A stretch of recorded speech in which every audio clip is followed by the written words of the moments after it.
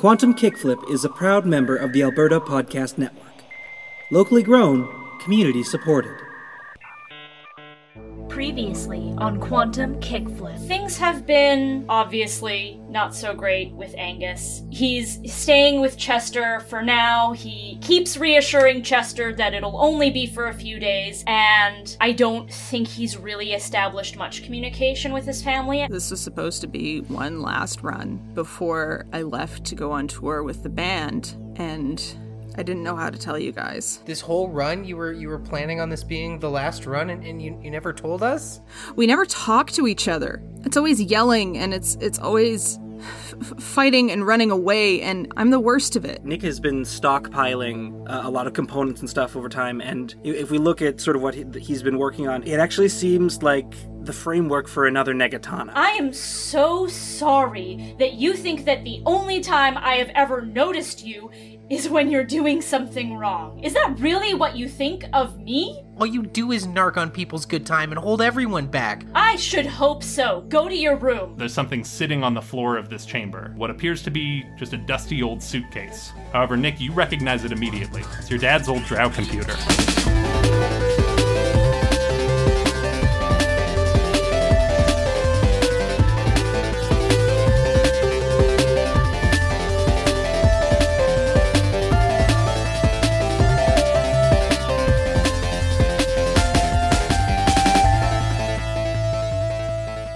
Everybody, and welcome back to Quantum Kickflip, a Slug Blaster actual play podcast. My name is Robin. I am your host. I'm your Slug Master, and with me are 5 of my best and funniest friends in the whole world. They are going to introduce themselves right now in the order of, we just had the holiday break. Whose character got the most and sweetest Christmas presents, most to least? Go. The most? Most and sweetest are two. Sorry to throw a wrench in it. Those are two different qualifiers. Okay. Two qualifiers. But I'll start. I think Lake got the most. I don't know if they're the best, but she just has a big family. So there's like a lot of cousins and a lot of like aunts and uncles and things, and so it just tends to stack up. But the Marsden family gave as much as they received. And I'm Liam. I'm playing Lake Marsden. She's the Heart Playbook. She wields the reality cannon, a former Christmas gift, well established. And she's excited to come back from the break. You know what? I'm going to kind of twist the answer on this a little bit. Chester Capone is the Grit Playbook. He has some sweet power armor. And recently he's been doing pretty well with the slug blasting, and it got him some more money than he usually has. So it's not that he necessarily got more presents, but I think instead what you saw from him is he gave way more presents than he ever did. And he got like, for people you wouldn't expect, like, for everybody on a slug blasting team, but, for a few people on the hockey team and obviously for Juniper and all this kind of stuff. So he got like a lot of presents. What did he get Juniper? The same thing he got everybody else, which was one of the copies of The Matrix. He discovered it, and he was like, Nick had told him about it. He was like, this is pretty sweet. Everybody, I think this is like, this is going to change a lot of people's perspectives on how to look at the world, He just went into like a Walmart and cleared the shelf supermarket sweep style of like 30 copies of The Matrix on VHS. Sure. Here's the thing. Elliot didn't get a whole bunch of people presents, physical presents. However, I believe she wrote a lot of songs. Like, for people, I mean. Gotcha, okay. She like, wrote a song for Devani, and wrote a song for her dad, and wrote a song for her mom. Like, that kind of thing. So, that's an amount of presents. The little drummer boy approach. Yeah. And my name is Glenna. And I play Elliot, and Elliot is the chill playbook. She has a Voidware backpack in which she keeps her guitar. I'm Michael Vetch, and I play Nick Lowe, the Smarts playbook. I think Nick and his mom and his Uncle Terry do a thing where 2 of them get a gift for the third person, and everybody gets the one gift that they share together from the other pair of people. Like that, I think it's how it you get to give too. That's nice. Hello, I'm Lena Anderson, and I'm playing Angus Franklin. He's the Guts playbook with the Skip Mode runners. Angus's household is 4 kids with a single mom. I think the younger kids probably got some like nice toys and clothes and stuff like that. Not that I think Angus didn't get any presents. He may have gotten one or two. But also, this Christmas I think was a little bit awkward for him because he's not at his house right now. Oh yeah. Yeah. I guess he would have been with staying with Chester at that point. I think so. I'm a little bit unsure where our lad ended up, whether he stayed with Chester all the way through till Christmas or if he bounced before then and tried to find another arrangement. We'll have to explore that in the episode. Yeah, and as I said, my name is Robin. I'm your host. I'm your Slugmaster. I'm going to be running the show here. And I got a lump of coal for Christmas, and that's good because it's freezing in my house. So I got what I asked for. Cool. We're back from our break. Y'all had some big stuff going on right before the mid-season finale. You discovered a brand new dimension and explored it, which got you some attention from both Rescue and Doorways, but also Myper, who offered you a sponsorship upon your return to the dimension. Yeah. But also, that sponsorship has yet to be accepted because you guys were in the middle of a bit of a breakdown. Elliot is going off on tour, was going off on tour with her band, which she did. She left the crew to go and try to make a go of it with Paula the Ape Woman, and no one's really sure what the crew makeup looks like at this point. So there's a sponsorship hanging in the balance, there's the crew on the line, and then also Christmas happened at some point, so that's fun. Are y'all ready to jump back into it? Are you ready to find out what happened? Are we ready to play Slug Blaster? Mm-hmm. Yeah! Cool. Then I transport you now into adventure.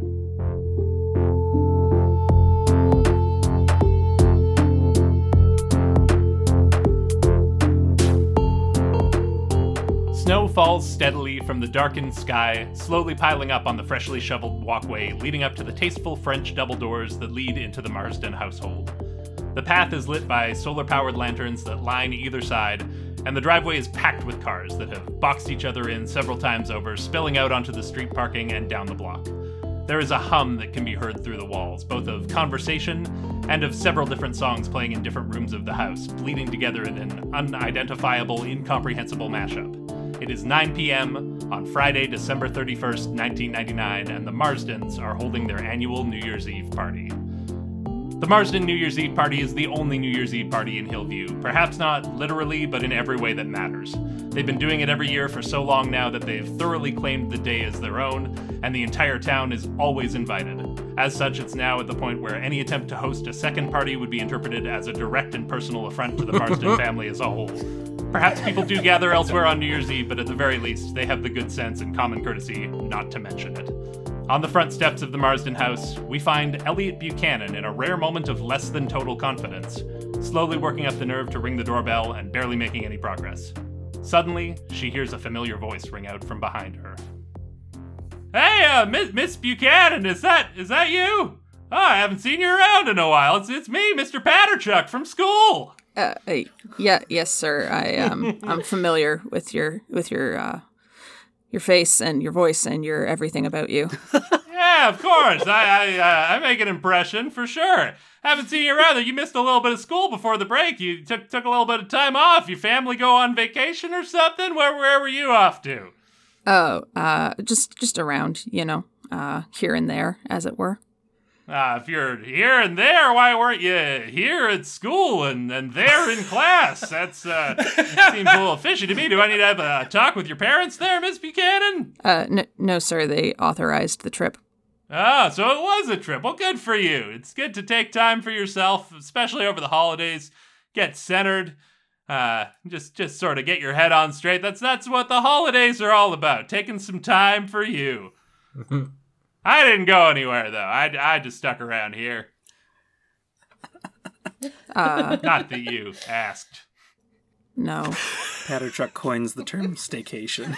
Well, it's pretty dang chilly out here. Should we, what say we head inside? Are you here for the party, I'm assuming? It's the only party in town. Yes. Yes. I guess we should ring the doorbell. All right, well, whenever you're ready. Here I go. You know what? We're invited. It's an open house. I'm just gonna slide past here, and he just opens the door and heads in. Like, Molly, Steven, it's me, Mr. Batterchuck from school. Not on a first name basis. He's standing there on the front step. He leaves the door open behind him as though for you to follow him. But what does Elliot do? I want to just kind of check in and get a sense of her headspace here. I think she, looks at the open door and kind of peeks around to see if any of her friends are in immediate sight, and takes a deep breath and steps through over the threshold. Yeah, I think you step into sort of an entryway foyer type deal. I'm imagining the Marstons have quite a large house just by virtue of them having quite a few kids. That I get the sense that they're relatively well-to-do, and their house sort of reflects that. So yeah, I think you see various adults from around town in attendance, but you don't see any of your friends directly here as you wander out into this foyer. There's sort of stairs leading up to the second floor, and sort of a big open space in this entryway. And you can see off to the left there's like a den living space where you recognize some of your teachers and some of the parents. And off to the right you see there's like a dining room and a kitchen beyond that. And people are just sort of milling around. Like I say, there's music playing in the background. I guess this would be a good time to throw to the other members of our crew. Where y'all are all in attendance at this party, I'm assuming. But where would we find each member of Weird Gravity in this moment? Well, I'll open with this, and then if you want to pick something different, everybody else you're welcome to. But I'd like to think maybe all the youths have convened in the basement. Classic. There's a little bit of it's not like the kid, like the little, it's not like a kid's party down there, but it's like Camry and Abby, Lake, any members of Weird Gravity who want to be there, Juniper if she's there. I guess if the whole town's here, Subsonic Sentinel, but that seems gross. But like the teenaged youths are and like young adults are hanging out in the basement. Yeah, I'm picturing kind of a second sort of den or living room down there that is more of the kids hangout. I think there's a TV down here, probably with some game consoles. You got the sweet N64 and Sega Genesis set up. Is the Dreamcast out at this point? I'm not sure. But whenever it comes out, it's huge in this timeline. I mean, the Nega Dreamcast is absolutely out. Oh, there's a shiny the Nega Dreamcast. Yeah, you guys definitely. You got the Nega Dreamcast for Christmas this year, so that's set up, and people are taking turns playing that. There's like a really charming sports game where everyone's like pretending to bowl. It's very good. I think it's like an air hockey table and stuff. Like it's kind of like the fun, more casual den down here. And then like a hallway leading off to, storage rooms and whatnot. Yeah, I like that a lot. And I do think you've got, like you said, some of your siblings there. Juniper's there. I don't think Subsonic Sentinel is in attendance at this moment. Great news. Who's all hanging out is everyone else in the basement, or is anyone in another area of the house? I'm definitely down there, and I am talking to somebody. I was going to offer Angus, if Angus was there, that I'm currently throwing out my next big idea that's been floating around in my head. So I was just thinking about it, because, okay, the Y2K bug, right? We don't know what's going to happen. Tonight's the night we find out what's going to happen. But if it's a bug, maybe it's not like a computer bug. Maybe just like in the movie The Matrix, where it was all in it, like they're inside the computer. Maybe it's like a literal bug that's going to eat the internet, and that's what the Hang on. Hang on, Chester. Are you trying to tell me that there's a bug? Like a literal bug in The Matrix? I just haven't gotten around to seeing it yet since you got it for me. You gotta watch it. It is so good. It is. It changes everything. But that's what it had me thinking about this Y2K bug, because everybody's talking about it, and I'm like, oh, it's maybe the Wachowski siblings are like trying to warn us about it, But like literal bugs, like do they have the computers inside the bugs? Angus is totally bluffing. He's absolutely seen The Matrix. He's messing with Chester. Well, maybe if we open up the computer, we'll see some bugs inside. Oh, Oh. No, Chester! And he goes off to... I go off to try to go find a computer. Chester, we can't let them out! Oh, I love that. And then Angus just does get out of here motion with his hand and just flops back on the couch. I think you flop down next to your old pal Dexter, who's sitting on the couch next to you playing whatever game on the Dreamcast, and is like, "Oh, have you really never seen The Matrix? Because that's a good flick, man. I gotta agree with Chester. Highly recommend. I hope bugs don't come out of the computer though. There's that one bug in the movie that crawls up that guy's belly button. I don't want none of that." Yeah, no, I've seen The Matrix. Oh, good. You're messing with your friend. I see what you're doing there. I'm a sharp one. Can't get stuff like that past me. You thought I hadn't seen The Matrix. Well, but oh, it's my turn. Hang on. And he goes back to playing the game and kind of tugs his shirt down as if to cover his belly button. Where do we find our friend Nick at this moment? I think Nick is over at the Punch Bowl, and he and Juniper are actually catching up since the session that we had sort of over the holiday break of working on that laptop that he had inherited through a weird orb portal. He's just sort of talking with her about how he's not making much headway on the whole password encryption portion of unlocking the device. Oh, very good. So, and any progress at all? I mean, I was so excited to see after we got it all up and running. I was so excited to see what was on there, but are you still locked out? I've been trying to go through everything that I can think of in terms of drow or rescue information or even just personal things that I remember about my dad, but my databanks are so limited in regards to all of those, and I'm trying everything, but I'm just not getting anywhere with it. Well, maybe we could try and come up with some sort of a program that would run different variables and try different encryptions, and maybe we don't have to do it all ourselves, but we could, if we write an algorithm to take care of it, we could brute force it open. A system just to run randomly generated characters, that could be a possibility.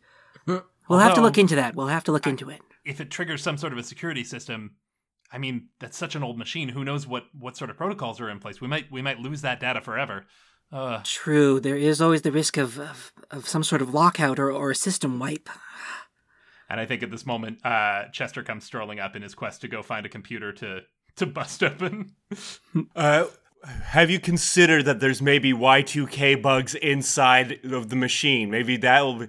Oh, sorry. I have you seen a computer around here? I want to see if I can find one of these Y2K bugs. Chester, we've talked about this. It's not a literal bug, right? You know that, right? I know, because it's a thing that's normally a part of a program. I know you said that. But what happens if the Matrix is real and there actually are bugs now? Well, Chester, have you considered the variable that bug, another word for that would also be, say, virus? Maybe it's actually something in terms of a disease or something. Oh no. I've got to really find a computer now. And I go back off into looking into random bedrooms. We should probably let Lake know to make sure that Chester doesn't get anywhere near any of her family's computers. Where is Lake anyway? And where is Lake anyway? I think as Dexter gives his attention to the Sega Dreamcast and sort of brushes or the Mega Dreamcast and brushes off Angus, sitting on the other side of Angus, replacing Chester's spot, is now Lake, who's just beaming at him. Because it's, what time is it, you said?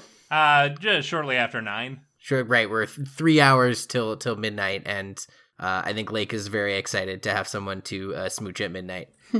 Sort of also something she can smooch Angus at her house because it's New Year's and you're allowed to do that. Whereas door open, no boys policy, all the other 364 days of the year. But the house is very crowded. Everyone will be kissing, and she's sort of excited to have Angus in her home space. In fact, maybe she's floated the idea of Angus, you it's pretty busy here. There's going to be a lot of people kind of coming and going late. All the adults are drunk. People might even have to crash here so they don't drive home.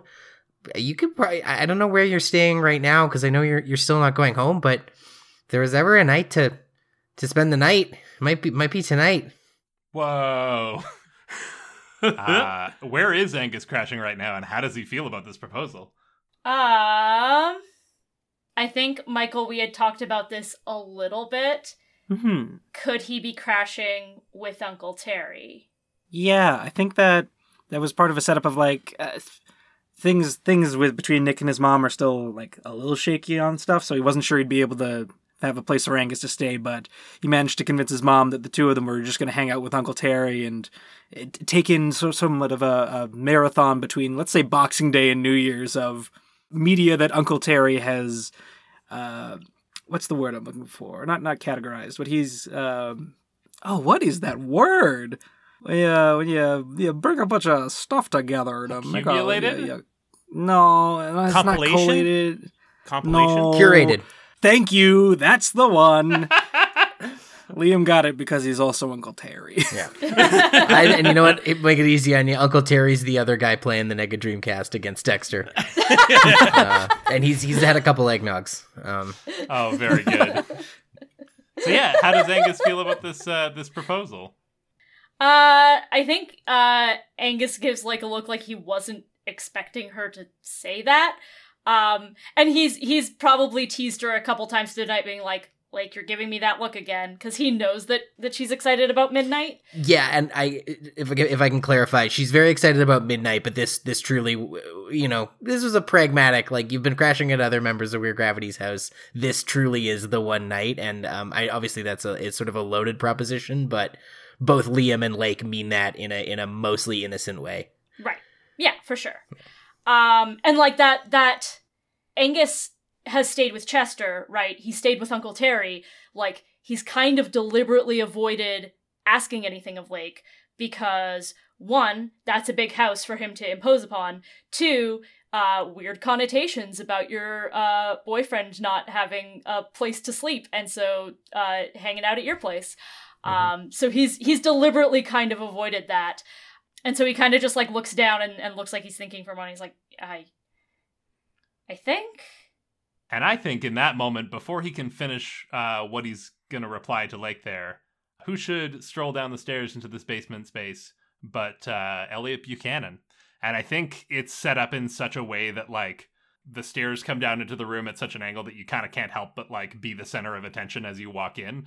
And so Elliot's sort of, like, all eyes are on Elliot as you descend this staircase. And I think maybe whatever game they were in the middle of, just like the last point is scored right at that moment, so it goes to the pause screen, and Dexter's like, shoot, man, no, that wasn't fair. You this controller, the joystick's like, it sticks to the one side or something. Oh. And then there's like a little bit of an awkward silence in the room. Hey. Hello, Elliot. Thanks for coming to the New Year's Eve party. Make yourself at home. Thanks. It's nice to be here.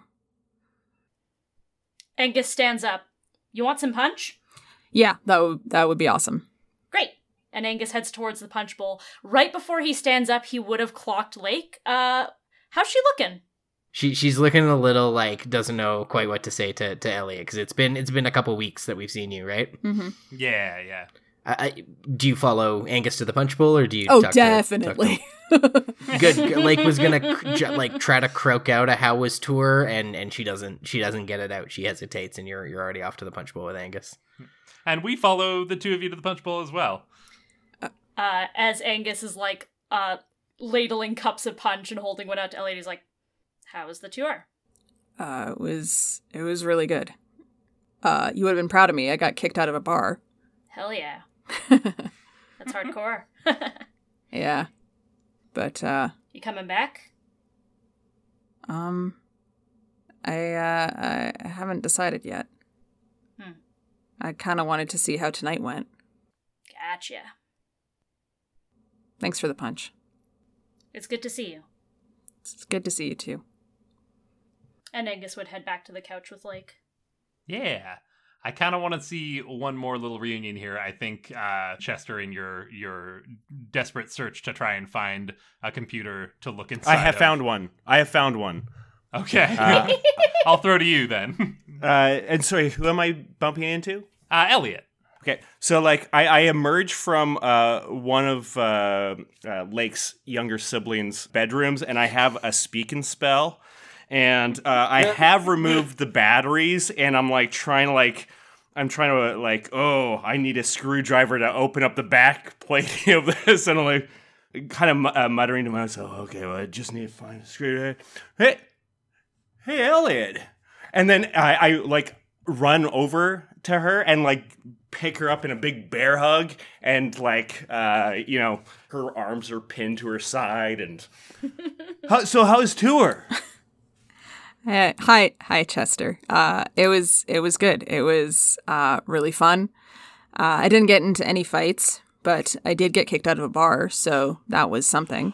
Oh man, that sounds really good. Hey, actually, hold on. I got your present, and like my armor works like a backpack on me all the time. And I reach back in there and I pull out the present. It's about the size of a DVD case, and I hand it to Elliot. Is like, when I saw this, I immediately thought of you. That's really sweet, Chester. I guess I could play a song for you. I didn't get. I'll open it. And she opens it. I'm telling you, Elliot, you're gonna love it. Is it a VHS of The Matrix? Yeah. Yes.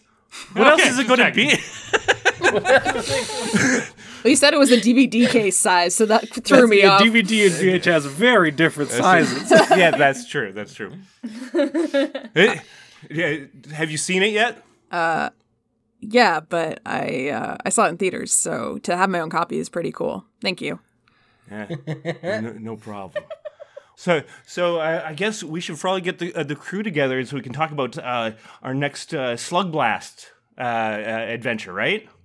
Right. I just I kind of wanted to use tonight as a testing the waters thing. I know I didn't leave on the best terms. Oh, well, I mean, you're coming back, so of course you're welcome back for sure. Because you are coming back, right? Maybe? Oh, maybe. Well, of course you're going to be there. Anyways, I'm doing a really important investigation right now. You'll have to excuse me, but I'm glad you're back. And like gives her another big hug again, and then goes off to go look for a screwdriver. Here's the problem: he already has a screwdriver in his backpack, but he is just thinking about what is possibly in this machine. He doesn't realize that, and off he goes. With that, I think we jump forward in time a little bit. The countdown starts in the TV room, where someone has tuned into a local broadcast, but it soon ripples out through all in attendance until the entire building echoes with the sounds of 5, 4, 3. The excitement is palpable. Couples lock eyes, champagne is shaken, and glasses are raised. But the instant the first syllable of "hap" has been uttered, every light in the house goes out at once. This is met with a mixed reaction. Some finish their original sentiment, either too excited to be deterred or perhaps just too drunk to even notice. Some laugh, some cheer, and several screams can be heard from throughout the house. For a moment, you all flash back to the most recent blackout to hit Hillview and feel a surge of panic as you briefly wonder if you didn't really escape that time loop after all, but it doesn't last. Almost as quickly as it went out, the power kicks back on, though the surge has caused some of the bulbs to spontaneously burn out, leaving the scene dimly lit and uncanny. The TV that was screening the local news countdown shows only static, and the white noise hiss fills the air almost imperceptibly. Days of Auld Lang Syne, what was that? It's Y2K! It's Y2K, everybody. It happened. I'd like to throw out a somewhat retroactive offer. Yeah. At 2, in the countdown, Angus would have grabbed Lake and kissed her. Oh yeah, we spent the whole dark. Like I think both of our eyes were closed for the dark. Yeah, and then we both opened our eyes and are like, "Wait, okay." I love that. Oh, everybody simmer. I've got some extra bulbs upstairs. I'll pop up and I'll bring them back down. Don't you worry. There will be more partying to come. Well, the lights are back on, yes, you said? Yeah, some of them have burned out, but others have come back. Like the power is back on. It's not a full blackout. Okay. We should get a check-in though. Like it's been some time, been a matter of hours. Is everyone still hanging out down in the basement, or have some of you moved to the main floor? Where in the house can we find the members of Weird Gravity? Probably still in the basement. Okay. I was still in the basement too. Yeah. Yeah. I think maybe I went upstairs with Juniper at one point, and maybe we're just kind of milling about in the kitchen because all this excitement about finding a Y2K bug, you need to fuel up for that. So absolutely, in amongst all the Doritos and like all the snacks and everything like that, just like he's going pretty hard on it. Just like, hey, do you think I could maybe like get this speak and spell from them? I think I have an idea for it. Oh, maybe like, wait, what do you mean an idea for it? Well, you got to always upgrade your equipment, right? So like, what happens if I can incorporate this into my armor? Have like some sort of like heads up display. That would be keep track of all my ammo and the power levels and everything. I don't know how to do that, but I can figure it out. I'm going to try figure it out. I guess that could... Wait, would you have to wait for it to spell it out letter by letter every time? Listen, never mind. It's not important right now. Chester, I'm a little scared. We should maybe get back to the others. It's all the lights went out there, and I'm not sure what's going on. Well, I mean, they did come back, so maybe I guess the Y2K bug was, maybe they were killed, maybe they were squished, so it was probably fine. But yeah, maybe that's a good idea. Man, I wish I had this heads-up display ready to go. And then, start trying to find the others. Yeah, I think you pass Camry in the hallway. He's coming up to grab some more light bulbs to replace some of the ones that burnt out. And you head out into one of the sort of main rooms on the main floor there, and you see a variety of the parents of Lake's mom is here, obviously hosting, but you see Nick's mom in attendance as well. And weirdly enough, Angus's mom is also here. They're kind of chatting over in the corner and kind of looking around nervously, trying to figure out what's going on. You see a couple of your teachers, Mr. Patterchuck and Mr. Scottsdale, are around. And everyone's just kind of, there's an atmosphere of general confusion as everyone's trying to just figure out like what happened there and how serious it was. Mm-hmm. Let's cut to the downstairs and see what's going on with our basement crew. Wow, Angus, I was so focused that I didn't even notice what happened. Everyone's okay? What? It's a power outage, I guess? Yeah. Angus would check his phone and just as a test, he would check my page. In doing that, then I think Lake is just gonna low-key pull out her space-time ampemeter and see if there's any, like, again, you were talking about that lingering worry that we didn't get the energy monster. She pulls out her space-time ampemeter to see if there's any weird readings.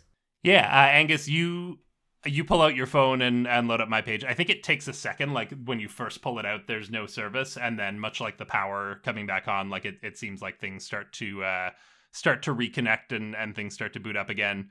And maybe you have to like reload and refresh the page a few times, but my page does eventually load. And it appears as though this is not isolated to the Marsden house. You're seeing posts from various people that you know from school. I mean, most of the town is here, so it's a little hard to tell. But I think there are maybe some more like, even though the adults don't challenge the Marsden New Year's party, I think some of the kids probably sneak off to have more illicit fun, maybe out at the gravel pits. And you're seeing some posts, and it seems like, that power outage hit more than just the Marsden house. Is there any information you're specifically looking for there? I think he's just, I guess just looking for anything weird, but nothing too specific. And he is looking at his phone, he's like, okay. Guess blackouts can just happen? Feels weird though. And Lake, you pull out that ampemeter, mm-hmm. and I think you get some very strange readings here. It is almost like it can't seem to lock on to any one particular signal, but it's like it's getting a lot of strong activity, but too much to sort of make sense of, if that tracks. Like it's You're not getting a like, oh, there's a portal open directly this way at this longitude and latitude. It's more that there's just like there's a lot of strong activity and this thing can't get a read on what's coming from where. Yeah, look at my space-time ampemeter. The readings are off a chart. The levels are all over the place. Oh, weird. Oh, dang, it is that Y2K, man. Chester was right. I was trying to be bold in the face of the unknown, but it's clear to me, man. This is big. This is just the first step. Next thing you know, it's gonna be all the missiles going off and cars crashing and power grids and yeah, it's happening, man. It's real. It's all real. Settle down, dude. Now, I guess this feels weird to say, but for the uninitiated, do we need to, like, state what Y2K was? Because yes. Yeah, it was a full 21 years ago. Oh my god. 22 years ago, yeah. It was when Y2K came along, like, this was the thing everybody talked about on the 31st, for sure. In, like, the year and weeks leading up to it, yeah, it was a genuine concern. So the basic gist is that early computers often encoded their dates as, month, day, year, with just 2 digits allotted to the year, mostly to save on memory. Memory is a commodity in programming, and if you can reduce it down to 2 digits, that's actually, saving a lot of data over time. But the concern was that as the date rolled over from 1999 on New Year's Eve to 2000, it would roll over to 00, and that this might cause a bunch of conflicts in the code. There would be inconsistencies where the computer wouldn't be able to tell what the date actually was, or would read as 1900 instead of 2000, and all kinds of things might be affected. Yeah, and it's kind of hard to tell how serious of a threat it was, because it's the kind of thing where it was also heavily addressed, and like programmers did see to it. So it's maybe it was that it was never an issue and we were stupid to worry about it, and maybe it was that it would have been an issue, but we caught it. 6 of one, half a dozen. Or it would have been like a minor issue, but people were worried it would like launch the nukes. Like exactly, yeah. It's kind of hard to tell. But we're not in our history as it happened. We're in alternate universe 1999. Well, not anymore. We're in alternate universe year 2000, baby. So, Lake's checking the ampimeter, you're checking the My page. Chester and Juniper are up on the main floor trying to get back. Nick and Elliot, where do we find y'all? I think Elliot had sort of secreted herself away in a corner and was just kind of noodling around on her guitar. Like, not really talking to anybody, just doing her own thing. That makes sense. I think Nick happened to be in the bathroom during the countdown. And one of the lights that burnt out was the bathroom light. So he is in complete blackness and he stumbles and falls out of the bathroom door. Maybe beside Elliot. And just to clarify, are you guys up on the main floor? Are you down in the basement? Or are you somewhere else in the house? I was thinking basement still. Sweet. Same here. Cool. Just making sure. I want to get an idea where our party is. So for the crew in the basement, I think the first thing you begin to notice is the smell. It's like something sweet spilled on a stove element, slowly filling the air. Then you begin to hear some screams from the hallway, and a small crowd of the teens down here flee back into the room that you're currently occupying. They are pursued by several large, translucent orange slugs, bulbous and slimy. The slugs leave a trail of ooze behind them that seems to have a corrosive effect of some kind, disintegrating the floor and transforming it into a granular orange substance. One of these slugs convulses, and a glob of that same ooze launches out and hits the floor in the center of the room.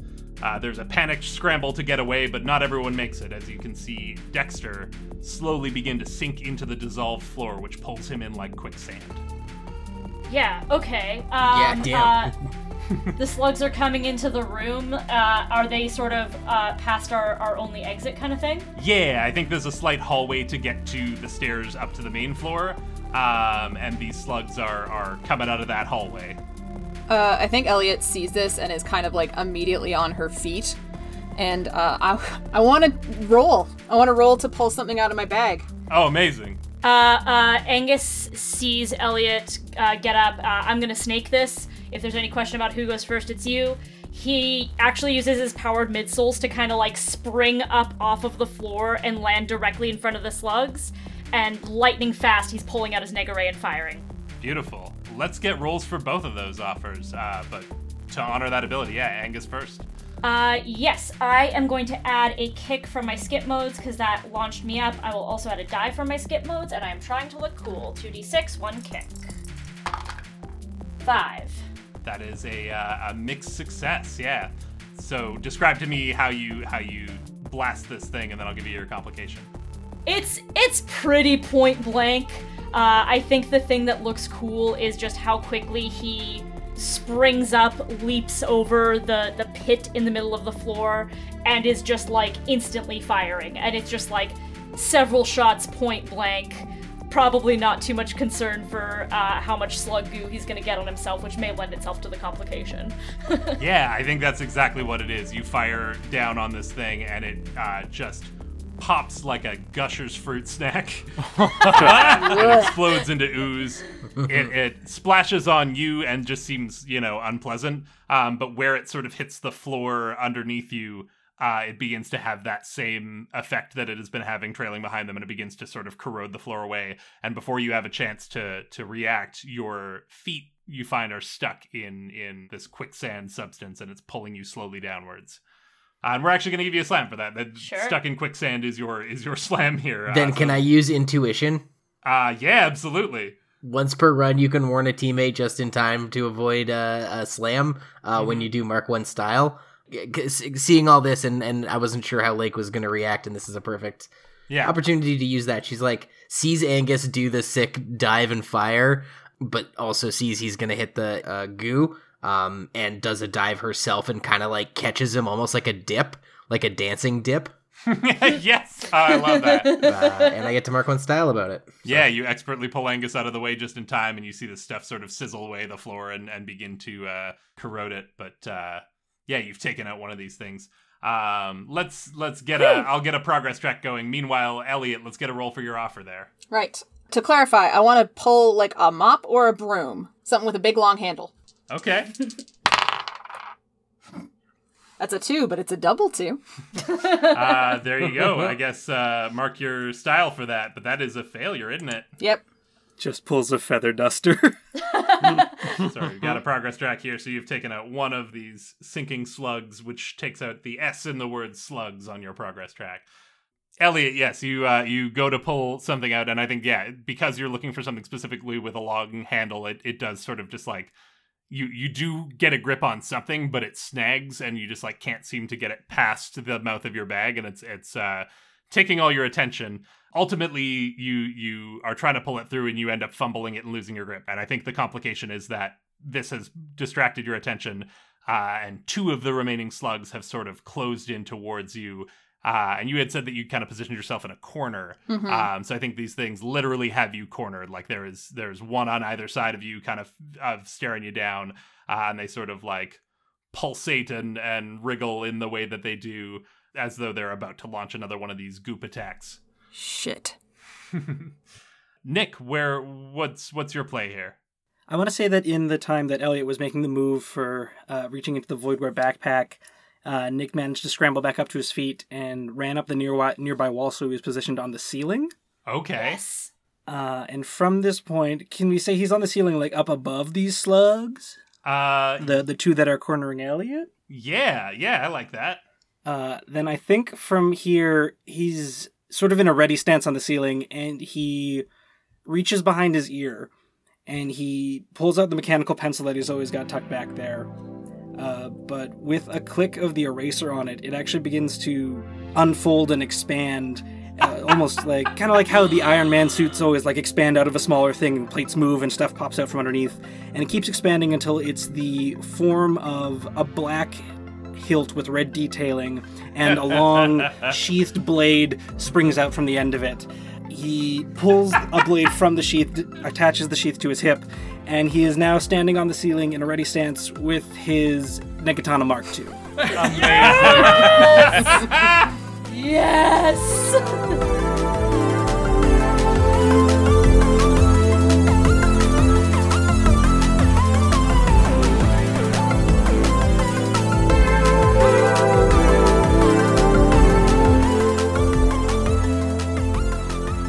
Hey everybody, it's me, Robin, your Slug Master, just popping in as always to thank you so very much for listening. We're seeing higher and higher download numbers on our recent episodes, and it's so incredibly rewarding and validating. We can't thank you enough, especially if you've shared the show with a friend or left us a kind word on Apple Podcasts. It really is the number one way to help us out, and we appreciate it so much.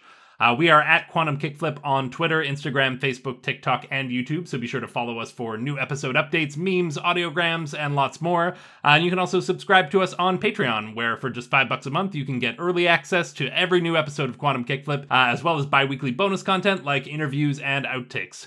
I'd also like to thank our sponsors at the Alberta Media Arts Alliance Society, whose goal is to advocate, educate, and celebrate the media arts in Alberta. Check them out at amaas.ca. And finally, we are proud members of the Alberta Podcast Network, who have just a ton of amazing, wonderful, locally made shows all over at albertapodcastnetwork.com.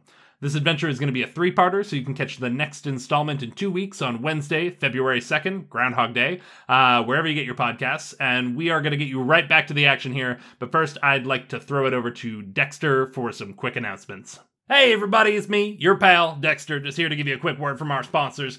This episode was brought to you by Roomy. Cold drafts, flickering lights, and where's that leak coming from? If you've ever wondered what's really going on in your home, Roomy's Ask a Home Inspector service can help.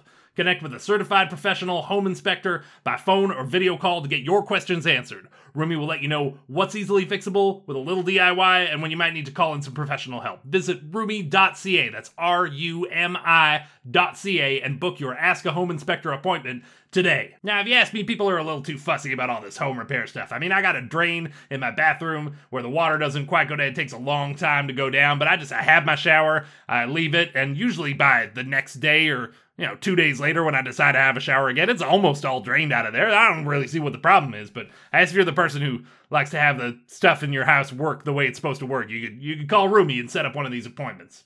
Now, this episode was also brought to you by Pod Power. With Pod Power, our sponsors are making it possible for us to amplify the voices of Albertans and Alberta podcasters. This episode, Edmonton Community Foundation's helping us give a Pod Power shout out to Is This For Real?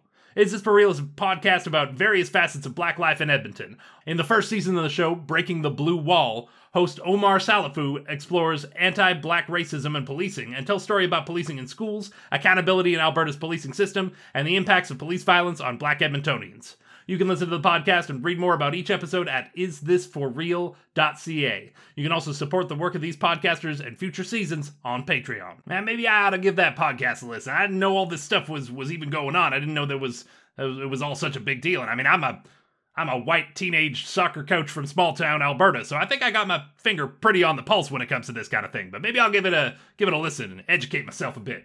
Anyway, let's get you folks back to the action.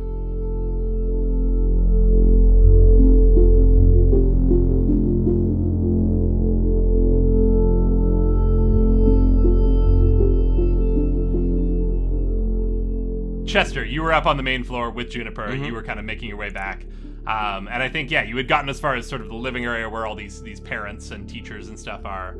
And you're looking for the stairs back down to the basement. But before you find them, you begin to hear a faint, high-pitched whine, almost imperceptible at first, but growing steadily more and more noticeable. It sounds like the high-frequency hum of an old TV.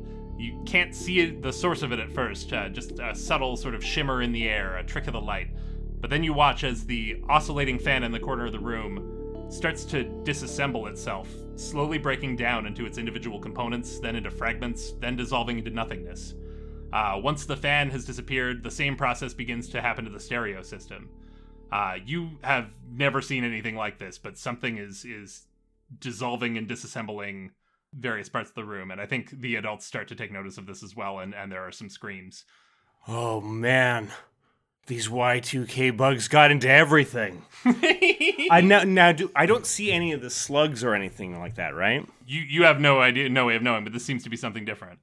I saw shimmering kind of a thing. With my receptive ability to notice the stuff everything else is too busy to, is there like any kind of indication, like is it movement or is it just like energy? Is it...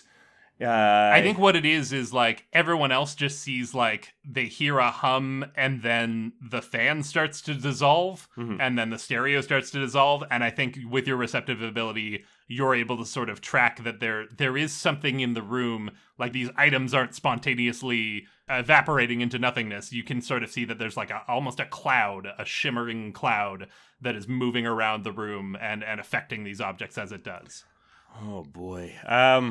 Well, I think as soon as that happens, I immediately engaged like the Ablatine plates to come over me, like out of my backpack, and unfolds and starts covering me up.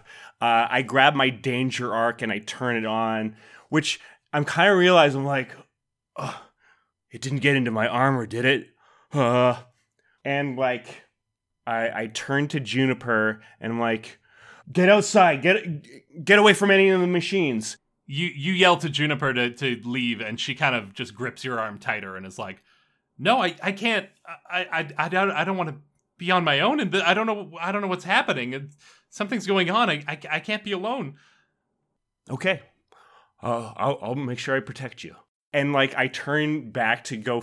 I don't know how I'm going to attack this. I have an idea. I'm going to take that speak and spell, and I just whip it at the Shimmer. Oh, I love that.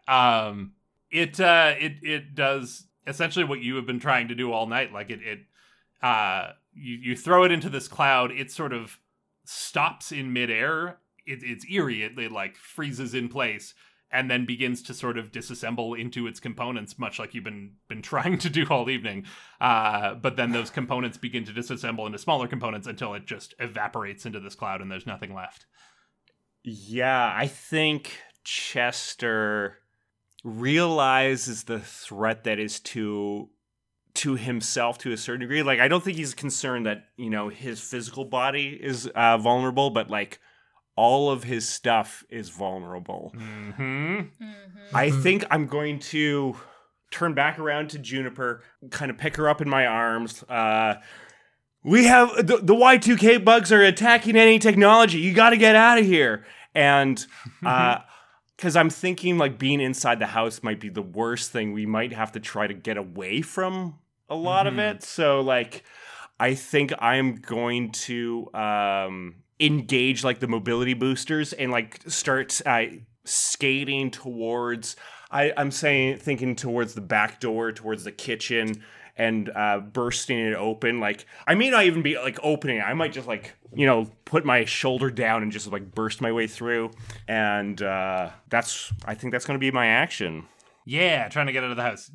Just to clarify, before you do, are you trying to regroup with your friends in the basement at all? Or are you just your priority is getting Juniper to safety? I think it's to get Juniper to safety, but I also like think that they are capable. It's just like right now they got to get out of the house. It's I think to a certain degree this might be like the most scared Chester has been so far because like this could be the loss of everything he has, including slug blasting. Absolutely.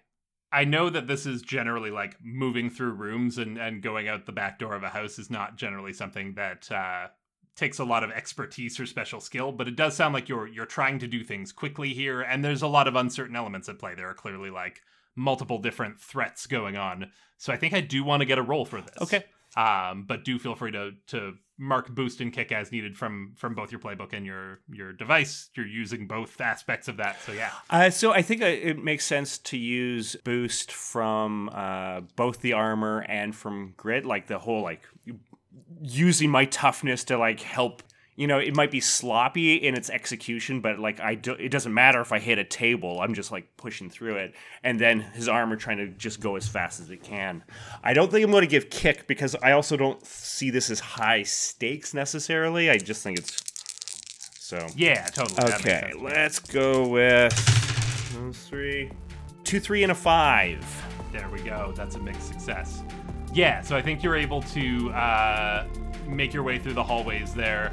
Like you say, you're slamming your shoulder into doors and just carving your way through. And you make it as far as there's a sunroom on one corner of the house. You see that there's an exterior door there to lead you to the outside, and you're about to go out. But I think you are stopped by Camry. I think Camry is in this room with you as well. Whoa, slow down there. You don't want to go outside. Why's that? I was just up here trying to get light bulbs, and man, it's a bad trip out there. Oh. I like the idea that maybe Camry was trying to change a porch light, which, like, why would that be the priority? But he was just going through and noticed that one was out. I see a problem. I go there first. That's where people go to smoke. Oh, that's the closest one. The light bulbs were in the sunroom, and I saw it outside the sunroom, so I tried to go there first, but there's more than just a burnt out light there, man. I love that. So yeah, Chester, you can now see there's a lot of windows in this room. It's a sunroom after all. And you don't see what Camry's talking about at first. It just looks like, it's nighttime, it's dark, it's whatever. There's some street lamps, there's some bunch of cars parked outside. But then you see it go past. It's off in the distance, and then it whips past again. You see several of the hyper hornets that you recognize from the Golden Jungle that one time you were there. You see the distinctive sort of orange and black striping pattern, and you recognize them immediately from your time there. And is it like, oh, it's a few, or is it like it's a lot? I think it's like on the more manageable side of things, where it's like, I think your crew could dispatch things easily. It's hard to get a sense of exactly how many there are because they're sort of zipping by and you don't know if you're seeing the same one twice, but there's like more than one of them out there, and it is just you. So I think that is the nature of your mixed success here. Is you found your exit, you found your way outside, you successfully navigated your way to the outside. However, there is danger out there as well.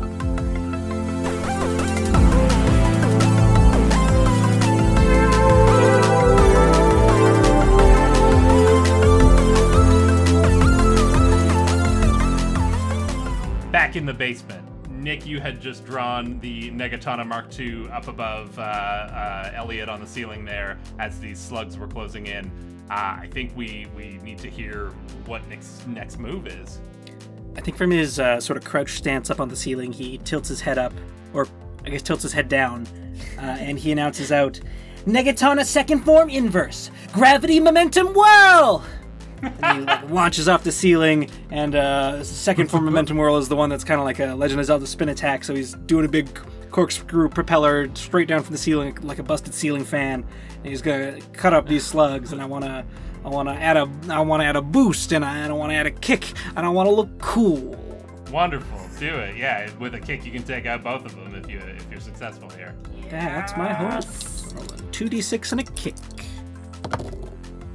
That's the 6. Woo! Hell yeah! Play the scene out for us as you carve these things up. Just big red blur come spinning down right in between the two. And you said they were orange slugs? Yeah. Yeah, it just like almost cartoonishly, you could see the slabs of them, and then they go flying and like splat on the walls. Yeah, I think that's with this unequivocal success. Yeah, you also managed to both slice them and also launch them so that they don't like burst and coat the two of you in goo. So it hits on either wall and has that same effect. Like there are now 2 pools of quicksand on either wall of the basement, but you are unharmed. And you look up from doing this cool maneuver, and Elliot's there in the corner. Hey, sorry I didn't get a chance to say hi yet. It's all right. Thanks for the save. This Nobody brief puts reunion Elliot is, in the corner. reunion is short-lived as there are still 2 of these things active in the room. Let's jump back over to Lake and Angus. What's going on with the 2 of you? Great shot, Angus, but we're getting goo everywhere. This is still my house, whatever's going on. As she thinks about it, and she imagines blasting one of them with the reality prism, the main destructive blast that I almost never use. And I think instead she's going to try the parameter dial, and she's going to try to change a feature of a target. Going to try to change these slugs to dry. Oh,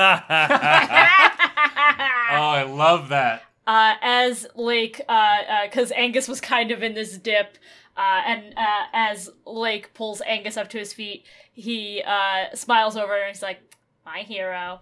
And then he's going to go help pull Dexter out of the goo. Oh, yeah, Dexter's, like, up to his waist at this point. He's like, oh, I got myself in a bad situation here, I tell you. Oh, boy, jeez. This Y2K is worse than I ever could have predicted. Oh, dang. Let's get rolls from both of you, then. Sure, so I'm going to fire my prism here. I think I'm going to add a kick to try to target the last 2 of them. But I'd also like to add a boost die, just to make sure it lands. I'm going to, I think, just add the 1 die from my guts. Mm-hmm. So this is just going to be 2d6 straight up. Me too. Here I go. A 4 was the highest of the 2. Mixed success. 3 was the highest of the 2 for me. Oh no. Let's merge these 2 offers a little bit. Yeah, Lake, you blast this thing, firing one of your classic lob shots. Yes, it would be if we weren't at point blank range. I think she goes up to one that's closest and almost like down its throat. or in the belly or whatever, and is hoping to get the one behind it as well with this kick.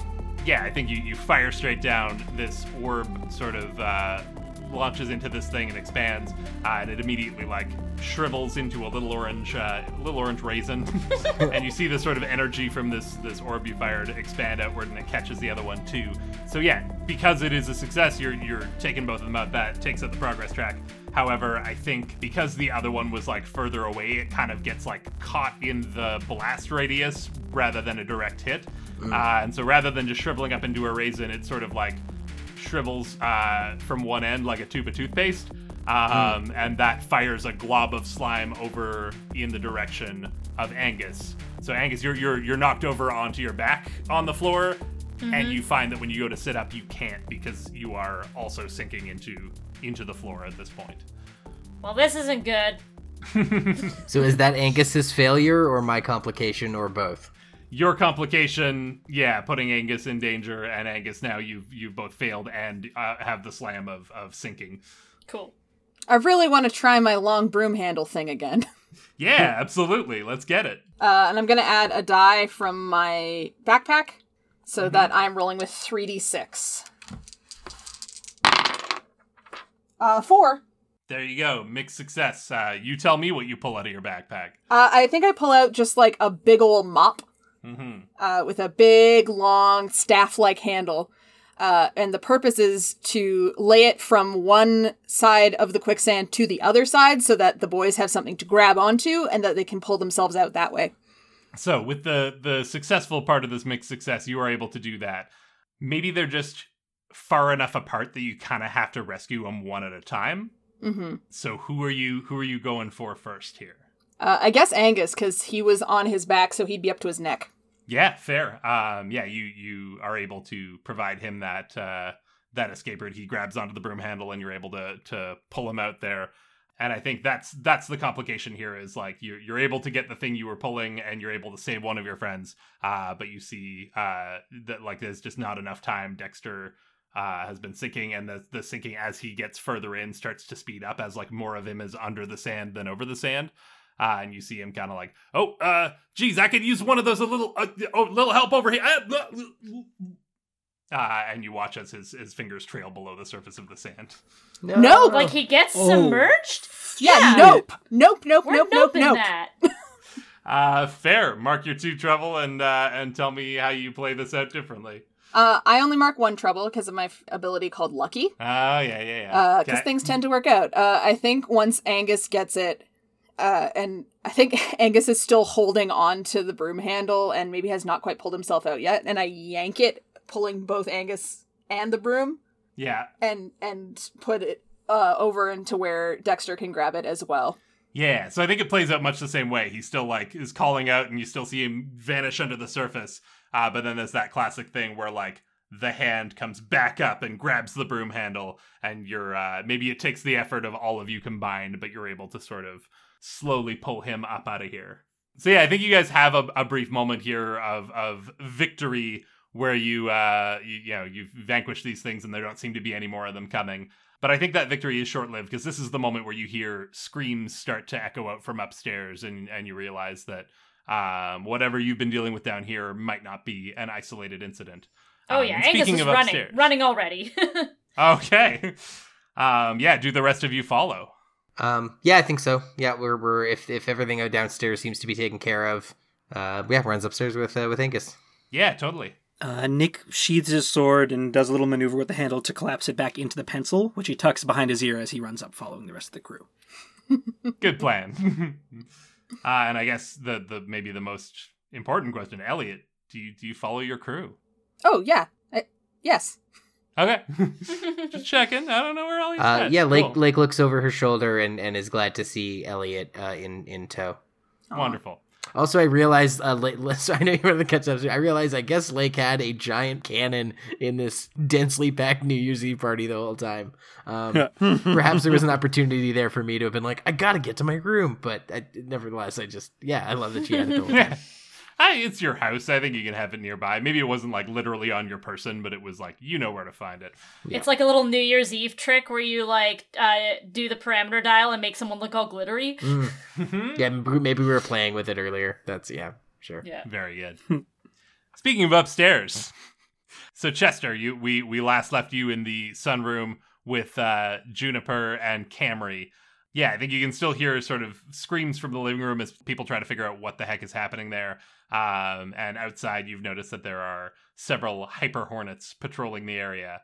What does Chester do? Okay, we gotta get the others. And that he goes to engage his force field generator, which basically allows to avoid a slam or protect a nearby teammate from a slam. It's kind of like more of a preemptive thing than as like reactionary type thing. But like I'm getting it ready to go to protect her as I take her hand, and I'm turning to Camry of like, we gotta get the others, and like start trying to head back inside to try to find to go back to the basement. Yeah, and I want to throw something out here. Now, Chester seemed very concerned about the Y2K bug and what that might mean. And I think this is something that like we talked about in actual history 1999, like people were concerned about. They were selling, Y2K compatible computers and updating things and whatnot. And I think maybe Nick has been on people's cases to like with any signature devices that maybe would be relevant to make sure that they are, Y2K compliant and ready to go for the big rollover. Is it fair to say that maybe that's not something that Chester ever got around to doing? I think the way he would have gone with it was Nick, like thinking that Chester's maybe smarter than he is. He would just kind of like, yeah, right, yeah, I'll get rid of those bugs, but he didn't understand like how or what fully that meant.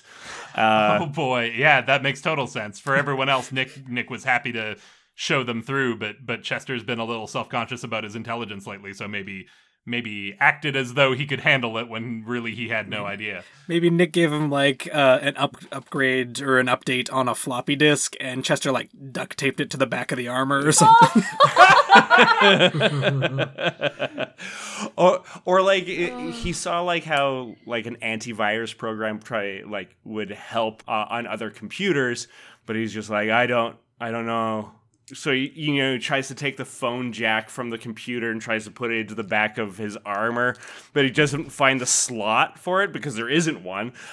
So he's like, oh, I don't know. Got this disc duct taped to the panel, and every time Nick asks for it back, Chester just says he integrated it, and Nick doesn't know what that means. He's like, no, I integrated it.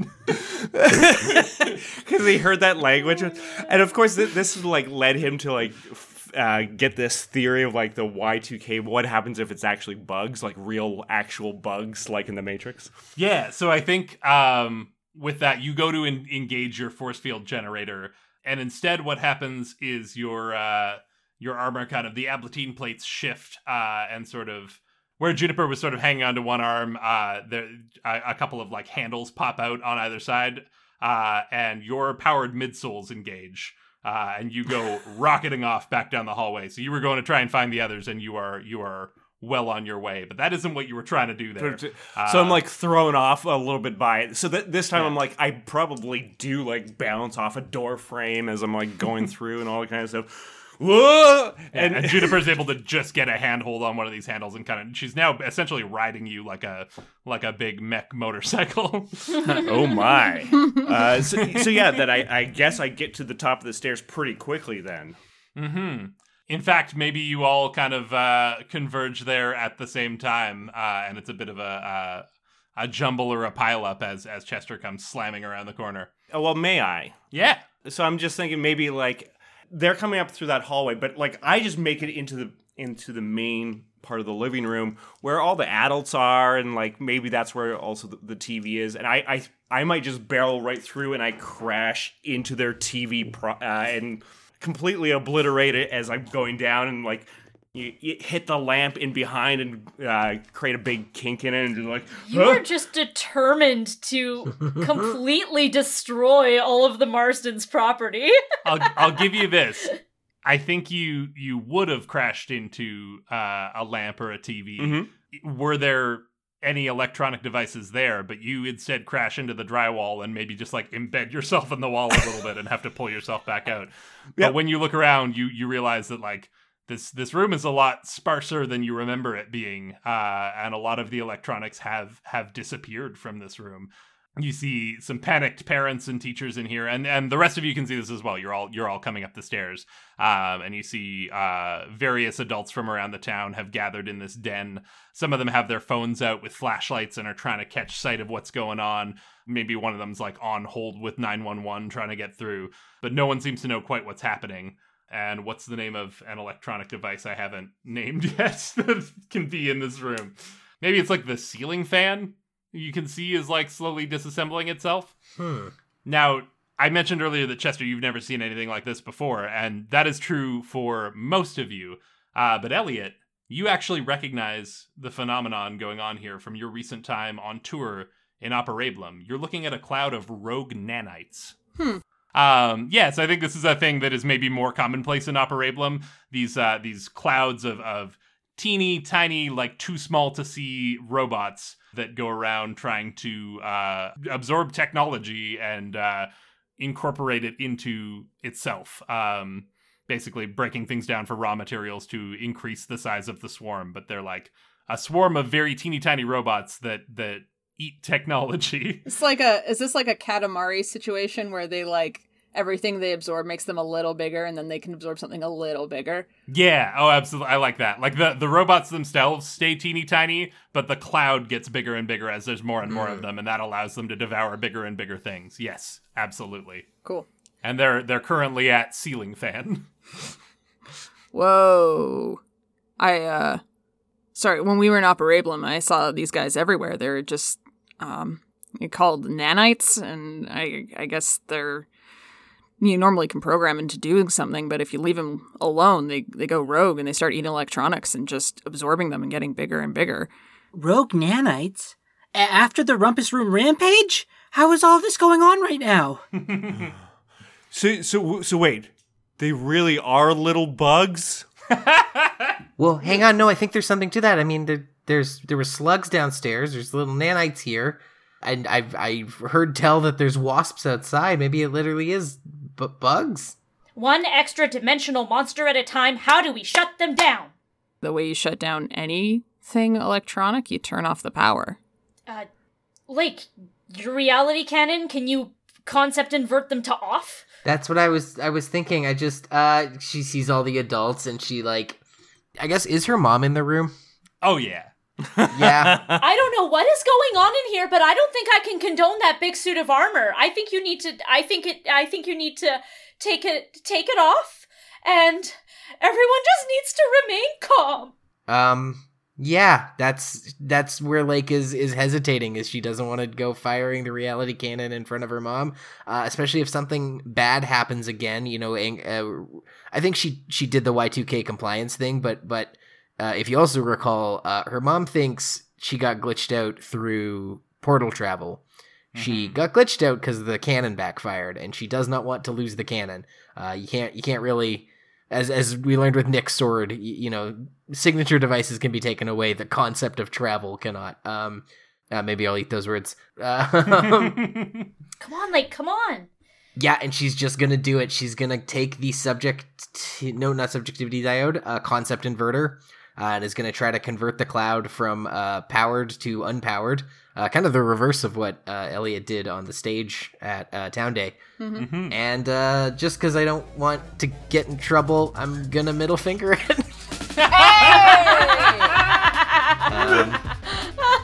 But also, I think that like it's gonna work, but she's also gonna do this in front of her mom. So the middle, I feel like there's trouble either way. Even with the middle finger, I'm about to get in trouble. So yeah, I middle finger. She takes the reality cannon. She sort of like puts it into the cloud the same way she point blank got the slug. Cranks the concept inverter from power to off, and just says, "Dodge this," and she's gonna try. I know kung fu. Oh no, dodge this. That's better. That makes way more sense. That's Tell way the better. nanites to show you. I'm gonna look cool doing it.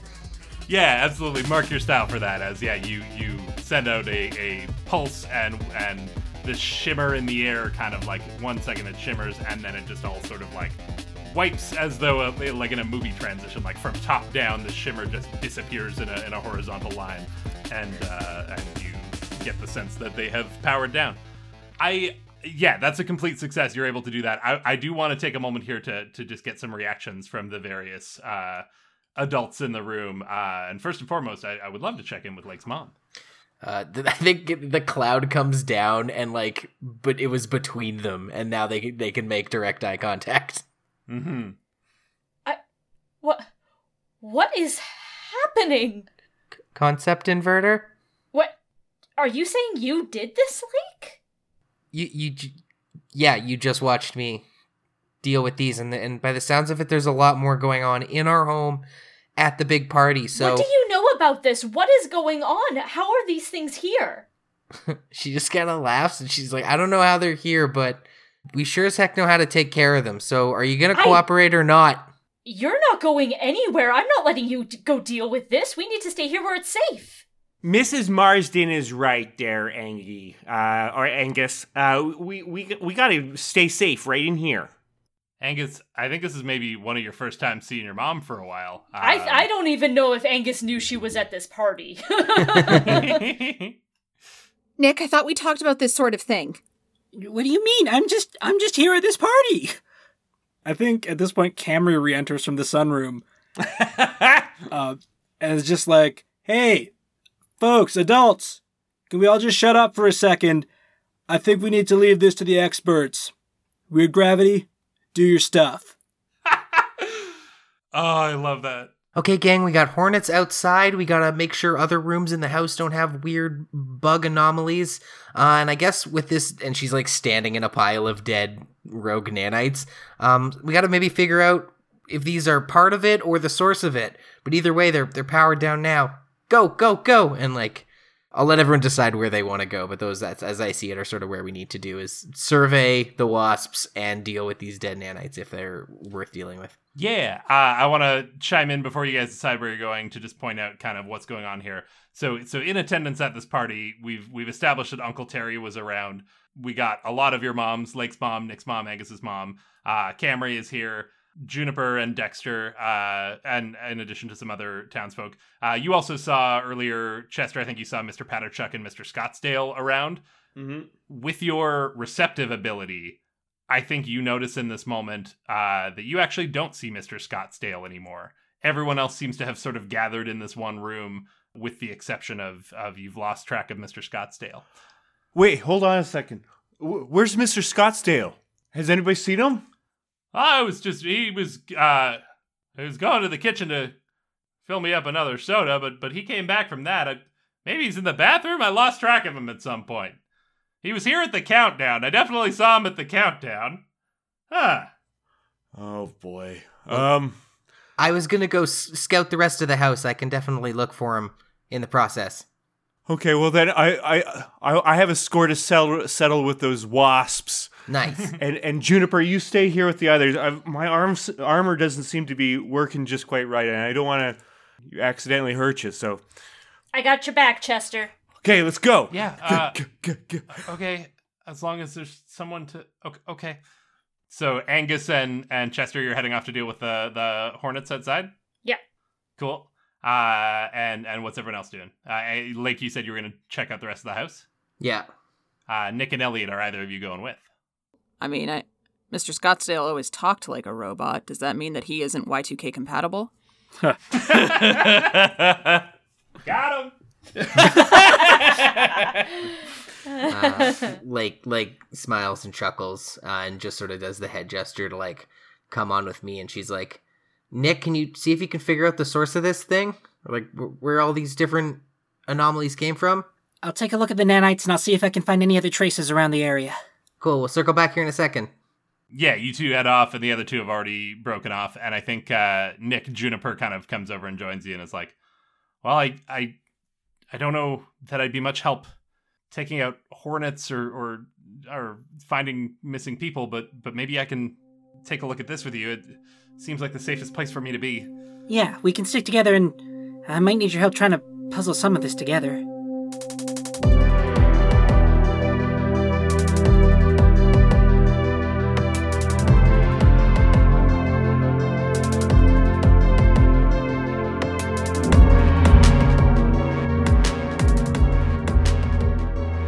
Chester and Angus, do you head back to the same sunroom that you went to earlier, Chester, or are you taking a different approach here?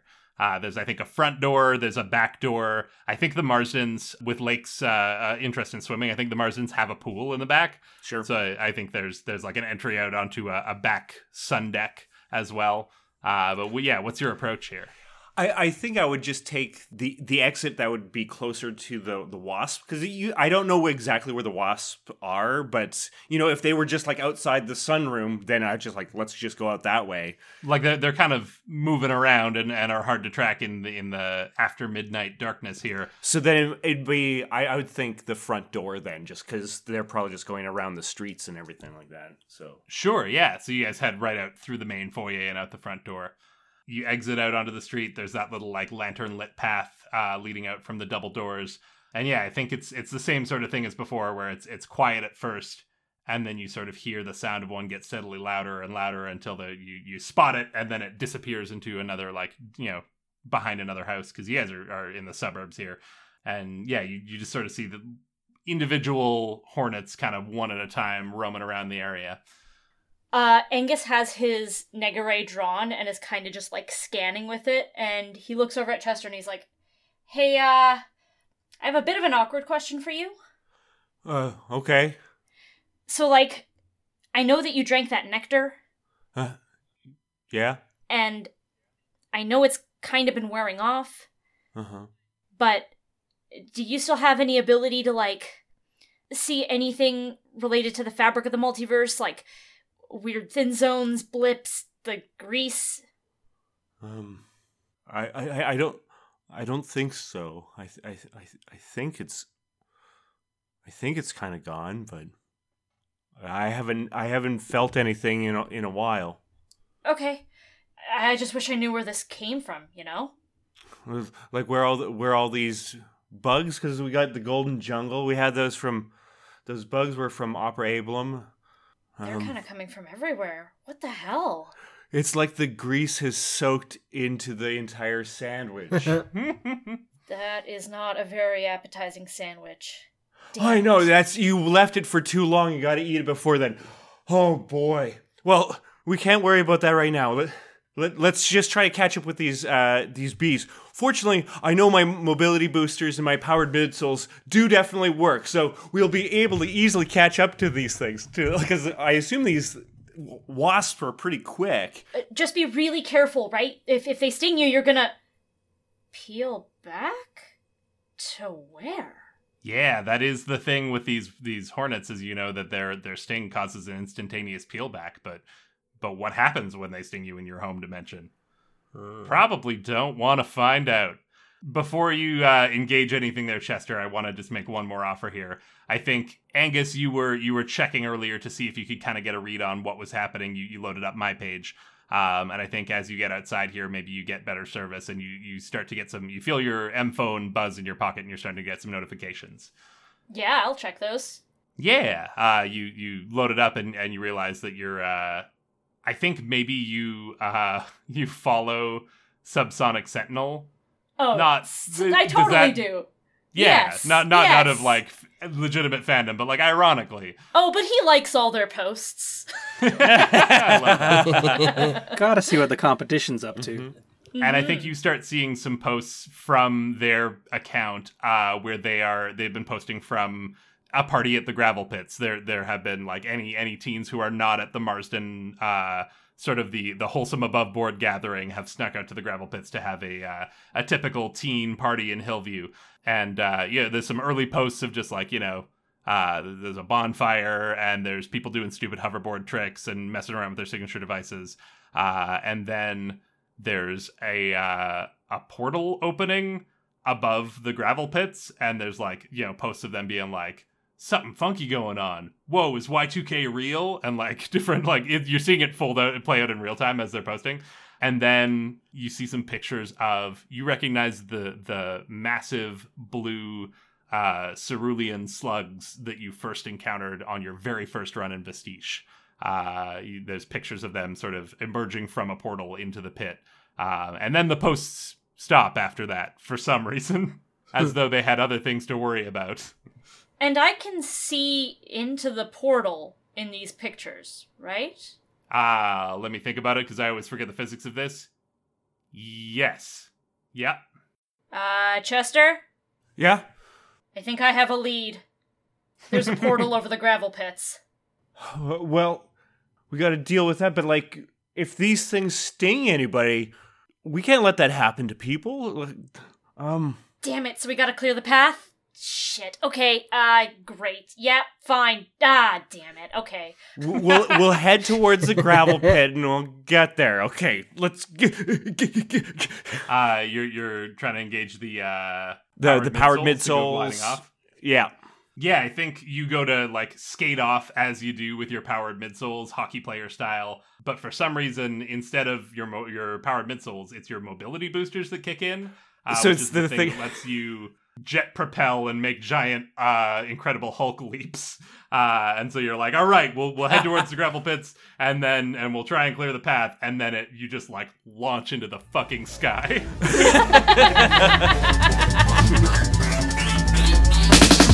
Back in the house, let's check in with Nick and Juniper.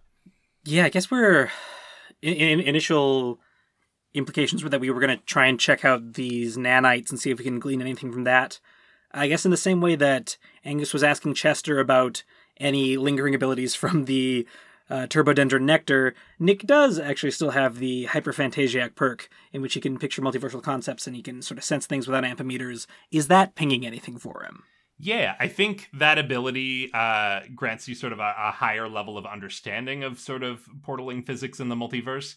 So I think as we go forward, if there are roles to sort of find things or figure things out, that this will give you, the plus 1d6 that it states. It'll give you a mechanical advantage. But I think in the meantime, you just like, yeah, you drank that nectar, same as Chester, and you got a little bit of you got in touch with sort of the attuned to the balance of reality. And I think it's just like the hairs on the back of your neck are standing up and won't go down. Like you get this sense that like things are out of whack, things are off balance. It doesn't feel like it normally does when everything's in alignment. Something is wrong this evening. But I don't know that you get a lot more than that at this moment, but I think it'll help you going forward as well. Gotcha. Nearby, I think Juniper has moved in to sort of like inspect the I'm assuming they have like a big area rug in this den. And she kind of inspects the area directly under where the cloud was. And there is sort of like, if you get in real close, there's like a fine silver dust. And she sort of like maybe grabs like a party napkin and goes to like gather a little bit of it up. Nick pops his goggles down and he actually has little knobs on the side that he's able to use to kind of like zoom in. He's got magnification on some of these lenses. Oh, very good. Nice. Yeah, I think you're able to see like the form of these little, like they do look almost insectoid. They've got like little helicopter propeller blades on the back of them, and then like little like appendages, and then just sort of like an arc reactor style like point of light in the center that is currently dark as they have been powered down. These are honest to goodness nanites. I don't understand how any of these would ever show up in Null. Whenever we go to Slug Blast, we have to break through into other dimensions to interact with any of this stuff. It shouldn't be able to come back through. Nanites don't have any sort of nth gear built into them. Yeah, it doesn't make any sense. And there were those things outside, and it seems like it's not just one dimension leaking in. It's all of them. I don't understand how this can be happening. We saw small amounts of that in the planar eclipse with two universes overlapping, or dimensions, I should say. But to have this much input between the slugs and the hornets and nanites, and who knows what else is happening in the town. And I think as you're kind of having this moment of introspection and trying to like figure out what's going on, you notice that Juniper is looking like she's kind of just like staring off into the middle distance and is looking a little bit shaken by this revelation. But hey, know what? We'll figure it out. And I think Nick puts a hand on her upper arm and just sort of like, we don't know what's happening now, but I'm sure we can figure it out. Yeah, no, you're right. I'm sorry. It's always kind of comforting to know that when I hear about all these things you guys get up to, all these places you go and the danger you get in, that it's you know, on the other side of something, that it's far away and it can't hurt me. But more and more it feels like that barrier isn't real. It's not actually there. With everything that happened on Town Day and everything tonight, it's like there's nowhere that's safe. And I mean, I guess I just usually take comfort in the fact that I trust Chester to keep me safe, but sometimes his idea of keeping me safe seems a lot like leaving me on my own, putting me aside. Oh no! Oh no!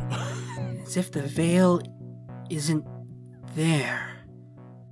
The sandwich bag is soaking through. Juniper, I know you just brought up a bunch of stuff about, like, abandonment and stuff, and I really don't mean to leave you alone, but you've helped so much with the laptop and everything that I asked for, but I know you're not a slug blaster. You don't have to put yourself in harm's way right now. Nick, everywhere is in harm's way right now. That's what I'm trying to say. I don't think there's anywhere that's safe tonight. If I can't be safe, I might as well be useful. Let me help. You know what? You're right. Come on. Maybe there's something else on the main floor. And off the two of you head to go search. Let's check in with Lake and Elliot. So I think I kind of placed you guys heading to look around the upstairs. But you can tell me where you went. That's not necessarily where you went off to. Yeah, that makes sense. I think because we did the basement, we did outside, we did the main floor. We don't know where Scottsdale is. Yeah. We'll head upstairs. Sweet. I think you're sort of making your way through these halls. We'll get to what you find soon enough, but I want to take this moment because this is the first time that Elliot and Lake have really had any one-on-one FaceTime here, so I wanted to see how this plays out. So, what's the plan, boss? I'm not the boss. You know, I'm just like being on a team. You know, it's a group effort, team effort. You know, I'm just glad you're here. And I think we're doing the thing where we're like poking into the many bedrooms and just like looking inside a door, you know, kind of casing it, and having these conversations kind of in between each door check. Yeah. I think Lake's bedroom is up here, and all. Like I think Camry maybe has a room in the basement, being the oldest, but the rest of you, like, there's a shared room for Hammock and Symphony, and Abby's got a room up here as well. Yeah, I'm glad I was here too. I mean, you might not have a boyfriend if I wasn't here. Fair. It's not that she sort of like lets her guard down for a second. She's like, it's not that I don't want you to go on tour or pursue your music. Like, your music kicks ass. I'm your number one fan. You know that. Yeah, I know. I just thought we had a really cool thing going here with Weird Gravity, and I don't want to have to. Elliot, while you were gone, Myper sent us an offer. What? Yeah, over the break, Myper reached out to us, and they want to sponsor us, like, for realsies. We have our chance to really kick things off. And I guess I'm just, on one hand, that's the same kind of opportunity you have with this band, but on the other hand, I don't know that Weird Gravity would be the same without you. I wanted to step in to clarify. Elliot, you were there for the initial offer when that drone showed up, but I don't think you realize maybe the extent of it, because they've since been sent some merch and some follow-up stuff from Myper, and have yet to make a solid response to it. But yeah, I think maybe you've missed some of this interaction and aren't aware just how serious this offer is. Wow, that's, yeah, for realsies, like you said. I mean, everyone's really done a good job of having each other's back tonight, and that's all I really want to see, you know? That's valid. I think that's something we should work on, regardless of how many members of Weird Gravity are in here. And I think in that moment of clarity between the two of you, you begin to hear a thumping and rattling, not coming from any of the rooms that you're looking into, but coming from like down the hall and upwards. I think you realize that there's noise coming from the attic. And this is sort of, I would say, not like a standard, like you got to pull a ladder down for, like, it's, it is a room in the house.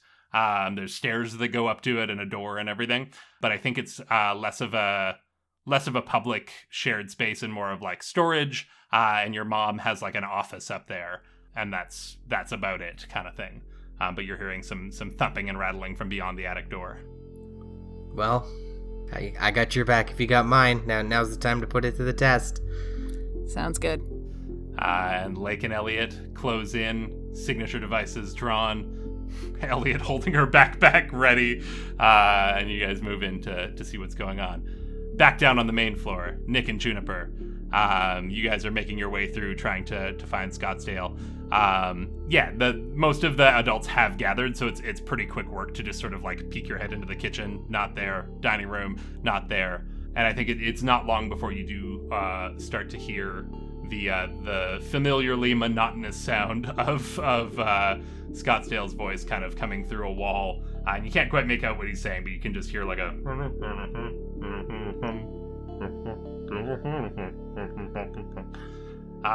and it looks to be coming from like a storage room on the main floor here.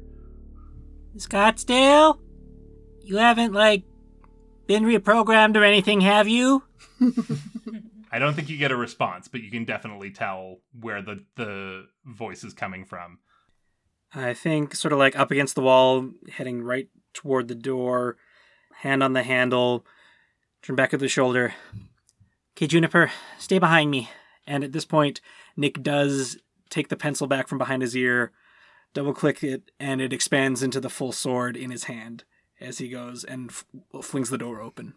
You fling it open to find sort of a modest pantry. There's like canned goods and like it's like a cold room, like they keep sodas in here. You know, people who keep sodas in a cold room instead of in the actual fridge, and they're never actually cold enough, but like you're a guest, so you can't say anything. And then you also find Mr. Scottsdale with his M phone in hand. No, I'm telling you, it's not. It's the agitator. It's I'm gonna have to call you back. And he flips his M phone shut and turns, and it's like, that's a sword. And that's a very incriminating conversation. Incriminating? No, what are you talking about? What's this about an agitator, huh? It's none of your, well, it's highly...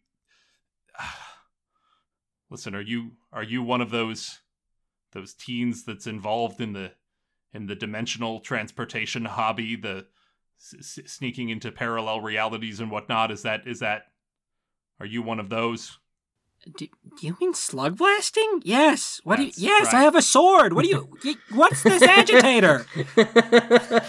All right. Well, this is all highly classified, but I'm not having much luck on thy end, so maybe it's worthwhile to let you in on it.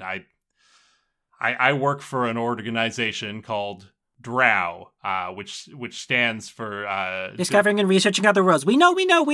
I've broken in there several times. It's been a whole thing. Come on, Scottsdale, work with me. All right. Well, I wasn't sure how familiar you were with, but that's fine. All right. So you know our mandate and our mission statement, and are you familiar with our parallel organization, Rescue? Which stands for... I've never wanted to be Angus more in my life. Somewhere on the street, Angus is like shooting a wasp, and he gets like a little prickle in the back of his head, like, someone is being really impatient right now. Does the anime sneeze thing? Well, as you know, our sister organization monitors the local multiverse for illicit activities and works to maintain the safety of youths such as yourself as they voyage between dimensions and regulate said activity. And they do so not by your crude ability of hoverboarding and nth gear, but with highly advanced scientific equipment pioneered at the Drow Lab. One such device is the transdimensional agitator. It can lock onto the frequency of a thin spot in the fabric of space-time and agitate the fabric of the multiverse to create an opening that can be passed through. And I've been trying to warn them for weeks, if not months now, that the agitator is not Y2K compliant and that risks triggering a catastrophic scenario were it not to be properly patched and updated. But so far, no one has been listening to me. They say that it's all handled, but clearly it is not all handled. Oh my god. Are you telling me that Drow couldn't prepare for a simple overflow error? I'm afraid even big labs like Drow can make little mistakes with big consequences. And in this case, if what I suspect is true, then every thin zone in Hillview may have opened simultaneously as the clock struck 0. Wow. Every thin zone. Goodness, and this is all because of the transdimensional agitator over in Drow Labs itself? That's my theory anyway. That's a matter of... If it hasn't been updated, then it simply needs to be reworked, and we just have to update the firmware that is running it so it can properly calculate all of its normal permutations, combinations that it figures out during the course of its normal things. Under Y2K, we would just simply have to update all of the systems there. So we have to get to the Drow Labs, and then we would need some sort of update disk. If only someone still had an update disk with them. Oh my god. Yeah. Okay. I love that. Goodness, Juniper, we've got to find the others, and we've got to get over to Drow right away. Right. Yeah. What are we waiting for? And off you go. And Scottsdale's like, now, hang on. You mentioned something about an update disk. Now, it might theoretically be possible if you were to have the correct software installed, and it just trails off into the background as you go running away. Sick. Good pull, let's Michael. check in one last time with Lake and Elliot upstairs. You are making your way towards the attic door. You've got your signature devices drawn, and I think as you reach out, get a hand on the doorknob and throw it wide, you are nearly bowled over by a cloud of, you recognize as the mutant moths from the Waking Pits. And they all sort of burst out of this door at once. They've all been just sort of slamming into it, trying to get to any sort of light source. But they all sort of blow right past you and make their way off down the hall and to whatever light source is brightest. And maybe you pursue to deal with that threat. But before you do, I just want to point out that from behind them, you can see into the attic now. You see the storage area, and you see your mom's office. But the door to your mom's office is slightly ajar, and you can see some sort of flash of light going on in there. Something doesn't look normal there. Like, all the lights are out up here. No one's up in this level of the house, but there is a light source. Something's happening in that office. Hello? Hello? Who's in there? What's in there? We keep creeping forward, assuming if there's no answer. Mm-hmm. You make your way forward, slowly up to this door and kind of like waiting for any sign of trouble. You nudge it open, and what you see inside, I think this is like something your mom keeps fairly private. This is her her sanctum, her space where she can kind of get away from her 5 kids and a husband and really focus on her activism and her work. So as such, I don't think the Marsden kids are generally allowed up in this area. And you see and hear her desk scattered with papers. You see her rolly chair and maybe a half-empty mug of coffee. But what really draws your attention is in the far side of the room, you see what is clearly some sort of a portal gate.